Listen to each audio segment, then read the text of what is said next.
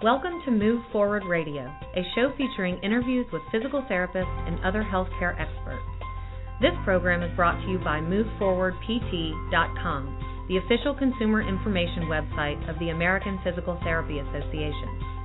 Learn how physical therapists can help people of all ages and abilities reduce pain and improve and restore motion to achieve long-term quality of life at MoveForwardPT.com. Welcome to Move Forward Radio. I'm Jason Bellamy. Today, March 21st, is World Down Syndrome Day. Down syndrome is the most common genetic condition, with approximately 6,000 babies born with Down syndrome in the United States each year. Despite the condition's prevalence, treatment for Down syndrome is still evolving. Yet what's as clear as ever is the importance of physical therapy for children and even young adults with Down syndrome. In today's episode of Move Forward Radio, physical therapist Vanita Lovelace Chandler, a pediatric specialist, describes how physical therapy impacts not only the physical development, but in turn the cognitive and social development of children with Down syndrome. She also provides valuable tips for parents. As always, input from our guest is for informational purposes only and shouldn't be used as a substitute for individual treatment by a medical professional. With that, here's our interview with Vanita Lovelace Chandler. Vanita, let's start with the basics. First, just what is Down syndrome and how is that diagnosed? Down syndrome is a genetic disorder that occurs in about 1 out of every 700 births in the United States. What happens is that an extra 21st chromosome is present in the cells of the baby, and so it's diagnosed through both physical signs, changes that the baby might have, but typically with blood testing of the baby or prenatally with blood tests or other tests of the mother. Let's focus early on. What are the initial symptoms of Down syndrome? Children born with Down syndrome generally will have low muscle tone. They'll have less strength than a typical baby. There can be some facial changes, a more flattened facial profile or an upward slant to the eyes. Those are some of the traits that we might see early on in a newborn or fairly young baby. And how quickly would a child with Down syndrome begin physical therapy? Well, most physicians are going to want to confirm the diagnosis of Down syndrome. So even if there are some physical trait changes in the baby, the physician will do a blood test to confirm the diagnosis. And that takes sometimes near 10 to 14 days to get the results of that. So a physical therapist will not usually receive a referral for care for a baby until the diagnosis has been confirmed. But then once the diagnosis is confirmed, physical therapists and physicians agree that the earlier therapy can begin, the better the outcome. So a physical therapist might see a baby within the first month of life. In that very first month, in those early stages, what does that consist of? Well, in the first month of life, it would depend on the needs of the baby, but often what we expect a typically developing baby to do is to suck and to take in nutrient. And sometimes babies with Down syndrome, they're not strong in moving their arm, but they also may not have sufficient strength in using their mouth in a coordinated way to have a strong suck. Physical therapists can work on feeding programs with families and helping the baby to improve their sucking response, and other therapists might do that as well. An occupational therapist or speech-language pathologist might be included in the early intervention. It could be one therapist or all three that are working with the family on various aspects of feeding. Physical therapists also care very much about starting to help that baby have head control. We want the baby to be able to lift its head up and look around at the environment. So what we call head riding, when the baby can hold the head erect and look around. So we would be working with the family to see about techniques to encourage head control, or even very early, beginning in the first few weeks of life. Now, even with children who don't have Down syndrome, how quickly they physically progress can range dramatically. That said, how far behind that curve of strength is typically a child with Down syndrome? That's a very good question, and unfortunately, we don't have any methods right now for giving exact prognosis to a family. For any types of therapy services, physical therapists want to help their patients understand how long the therapy is going to last, what will happen. But unfortunately, we have so much variation among people with Down syndrome that we can't give that kind of firm prognosis. Studies have shown that babies with Down syndrome will, for example, roll over later than other children. They'll learn to sit up later than other children. They'll learn to walk later, but the range is very large. Walking could begin anywhere from near typical age, which would be about 12 months, to as late as 4 years of age. What we do as physical therapists is work with each child individually to try to assist them in strengthening and balance so that we can achieve motor milestones as rapidly as possible. Now, it's interesting because, again, if you think about a child that doesn't have Down syndrome, their parent is trying to help them learn to crawl, learn to walk, learn to do all these things. Of course, the child's trying to do a lot themselves. What does a physical therapist actually do with a child with Down syndrome to really help them catch up, help them with the areas that they might not be as strong in? You're right. That's a very good point that all parents are trying to help their child develop as appropriately as possible and maybe encouraging certain tasks. Generally, babies who are able to develop typically will do those skills all on their own. They'll learn to roll over, they'll learn to sit up, and they'll be walking before the parent might be ready for the child to walk. So we have to encourage childproofing of the home. Our babies with Down syndrome can't do some of those tasks as well for themselves, and we want to encourage easy movements that will encourage then more difficult movements as the baby is growing.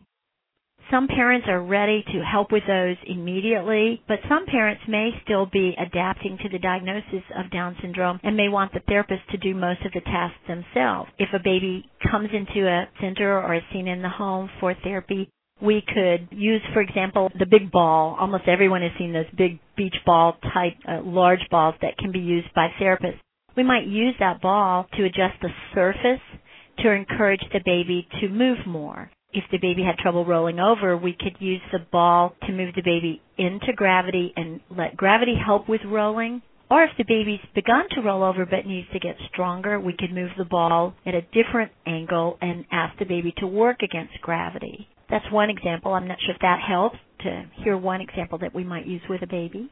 Absolutely. And I don't want to oversimplify, but as much as anything, are you trying to encourage this child with Down syndrome to do things that he or she may not be compelled to do on his or her own simply because the motor skills aren't there yet?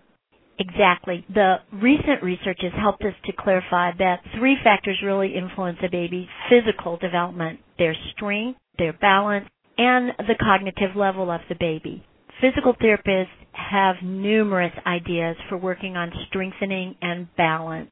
We have ways also to work on cognitive development, but we'll want to encourage help from our colleagues. We'll want to seek consultation from special educators or occupational therapists or speech-language pathologists so that the baby is developing cognitively as well. But our emphasis is going to be on that balance and strengthening. And the way all of us do that is to move against gravity, to learn to hold our head up, to sit up, to roll over, to crawl or creep on hands and knees, and then get up to standing and walking. Luckily, almost all children with Down syndrome do learn how to walk, but some children are as old as 5 to 6 years of age before they learn those skills. We want to help a baby walk earlier, more closely aligned with typically developing babies, because that also helps their cognitive development when they can explore their environment, play with toys, pull a truck on a string or a stacked block. It's interesting, before you talked about how you can't predict how long the development will take. Typically then, do most children with Down syndrome stick with physical therapy through their ability to walk? What's that last milestone at which a child with Down syndrome might not continue physical therapy after that? Well, most physical therapists who work in pediatrics want to follow clients from birth to 21 years of age, but that does not mean that we are doing intensive, frequent therapy all of that time. Early intervention, which is a federally funded program that allows children with Down syndrome and other children to receive physical therapy services. Early intervention is that birth to 3 period of time, and then we transition to more preschool and school-based options. So many physical therapists will see a child actually until they're running, until they can jump, until they can play on the playground with their peers in a safe manner. We want children to be able to participate and do all of the same tasks as other children. However, that doesn't mean constant therapy all that time. After the child is walking well and doing those activities, probably would see them less frequently. However, just as all of us change over life, we might want to have consultation with a child as they're growing and developing, and even into adulthood. People with Down syndrome have risk for some ongoing cardiac involvement. Sometimes if they're discouraged about their ability to move, they'll become more sedentary and won't be active, and then they can develop poorer cardiac health. So we would have a reason to support a person with Down syndrome throughout their lifetime, but with lesser role and dependent on the unique needs of the person at any given point in time. That's a long answer, but we really do want to help people throughout their lifespan to be as healthy as possible. I think Down syndrome is a condition that, relative to some others, that most Americans at least have a pretty decent feel for in terms of what someone's ability is or isn't. But for people who don't, what's a good prognosis for a child with Down syndrome in terms of what they can develop into physically? How far along could someone with Down syndrome go? Almost all people with Down syndrome today can become self-sufficient in their activities of daily living. They can dress themselves, feed themselves, manage themselves, walk, certainly might have employment in various jobs depending upon the cognitive demands. But that question is equally hard to answer because, unfortunately, we don't have long-term data on people with Down syndrome in an atmosphere of getting the kind of care they're getting today. For example, someone born 30 years ago with Down syndrome might not have had the good surgical intervention for a cardiac problem and the intensive early intervention for developing physically as children do today. So we're really not able to predict. What we're learning each decade is that people with Down syndrome are doing better and better and better. I think as physical therapists, we want to be sure that families have hope and are positive about the outcomes of the child and know that new research and new information is available every year, and that information will help their child succeed in society. What's the one thing you don't know now that you wish you could know that would be the biggest breakthrough for you in terms of treating people with Down syndrome? Intensive strengthening strategies for infants. We know they need to get stronger. We have some ideas like using a treadmill, an infant treadmill for walking. That is being done with some young children with Down syndrome. But we still don't know some of the best strategies for getting their legs stronger quickly. So I think more research into exercise protocols for really young children would be extremely helpful and would allow us to advance care again. And then on the flip side, I guess, what's been one of the more recent changes that's either been an aha moment? Has there been a breakthrough point or a tipping point in recent years? Well, I think that the recognition that the majority of the physical problems are, in fact, strength and balance and not cognitive ability alone. Historically, people with Down syndrome were not expected to do much. They were considered unable to advance in motor skills, so no one tried. Now we've identified that strength and balance are critical factors, and if we can improve those two factors, the child and later teenager and adult will be physically healthier and do extremely better. So I think that's a breakthrough for us, is to not assume everything was because of the cognitive impairment. And they're related. If we get people more physically active, they will advance more cognitively. And if we have support for their cognitive development, they'll be more interested in physical tasks and trying to succeed. Absolutely. You mentioned obviously people develop at different rates, and we talked about trying to encourage that. So if the goal essentially is that practice makes perfect, but even maybe beyond the infant stage, what are some activities that you found, whether they're actual exercises with a physical therapist or activities that you give to a child with Down syndrome to do independently that seem to be good exercises to get them wanting to be self-active and moving along? Play activities they can do with their families and peers. The National Down Syndrome Society has declared March 21st as World Down Syndrome Day, and the 21st day of the third month being helping us remember that it's 3 copies of the 21st chromosome. But their mission for that day and all the other days of the year is that people with Down syndrome are accepted, they're valued, and they're included in society. So we want children to be able to play and do those tasks. So ball games. Kicking a ball. When you kick a ball, you're standing on one foot for just a split second while you kick the ball with the other foot. So you're working on balance. If we can get a child to enjoy a ball game with their peers or with other family members, then they'll work on balance many, many times a day. And you're right, practice has been shown to be one of the historical problems. We didn't expect people with Down syndrome to do things very many times. So they didn't get skillful. They didn't practice and get more skillful.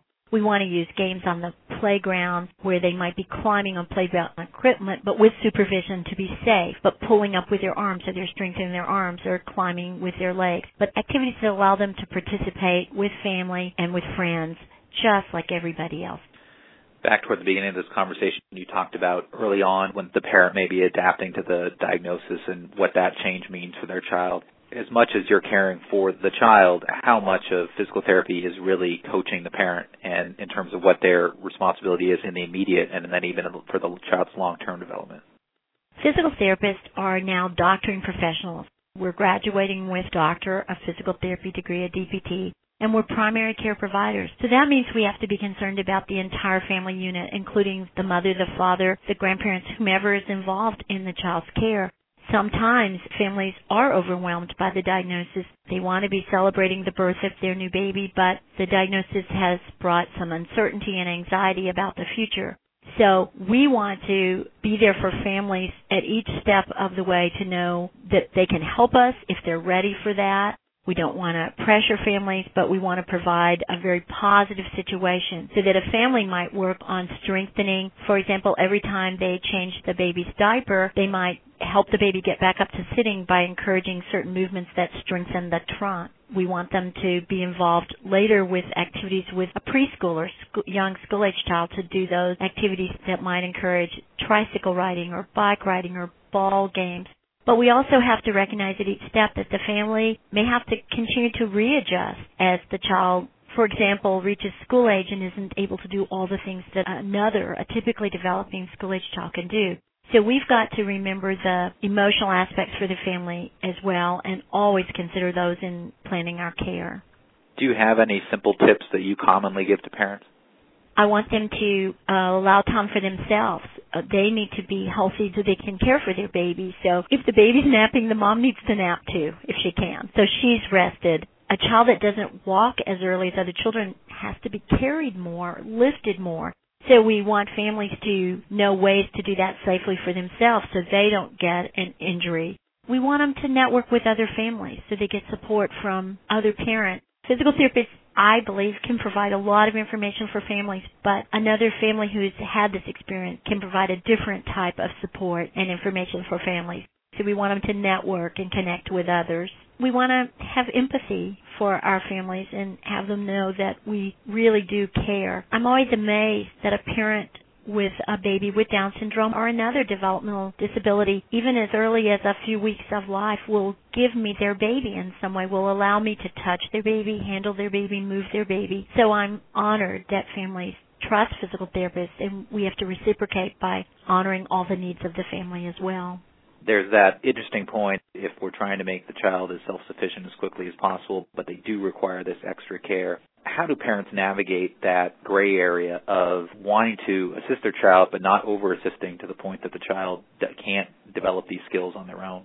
As a parent of 4, I find parenting to be the most difficult task I ever had. And parenting's complex, and it's complex in today's times. So some families of typically developing children still are tying the shoes of the child when they're starting school, and we want them to tie their own shoes. I'm not sure there's an exact way to do that. We want to be sensitive to the culture of the family, the patterns of interaction the family has with their child, the kinds of discipline they might choose to use, the reinforcers they might use, and then we're going to try to get an individual family plan for that child and that family that encourages the family to let go or step back when they can, but also be there to be the safeguard for the child. I don't think it's an easy task for parents or therapists, but I think together we can almost always discover that pathway for any given child.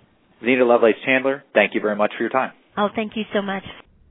If you want to learn more about World Down Syndrome Day, go to worlddownsyndromeday.org. To learn more about Down syndrome and the role of physical therapy, go to moveforwardpt.com. I'm Jason Bellamy. Thanks for listening. Thank you for listening to Move Forward Radio. Insight from our guests is for informational purposes only and should not be used as a substitute for individual treatment by a medical professional. Learn more about how a physical therapist can help you and find a physical therapist in your area at moveforwardpt.com. For an archive of past episodes, visit moveforwardpt.com/radio.